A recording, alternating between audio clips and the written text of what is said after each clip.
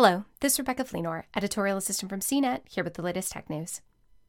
Canoo hopes to be the next big thing in electric vehicles, with a subscription-based model for private drivers. However, when it comes to its recently revealed delivery van lineup, you can pre-order one now with cold hard cash.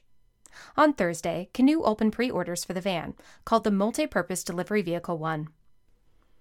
All it takes to step in line is a $100 refundable deposit that goes towards the estimated $33,000 start price.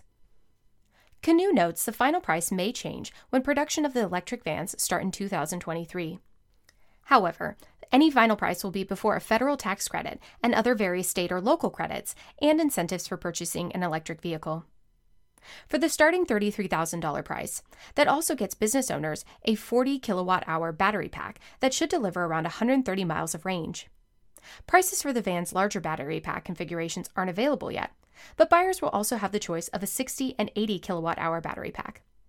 Canoo expects them to return 190 and 230 miles of range respectively. All the while, the van will carry up to 230 cubic feet of cargo.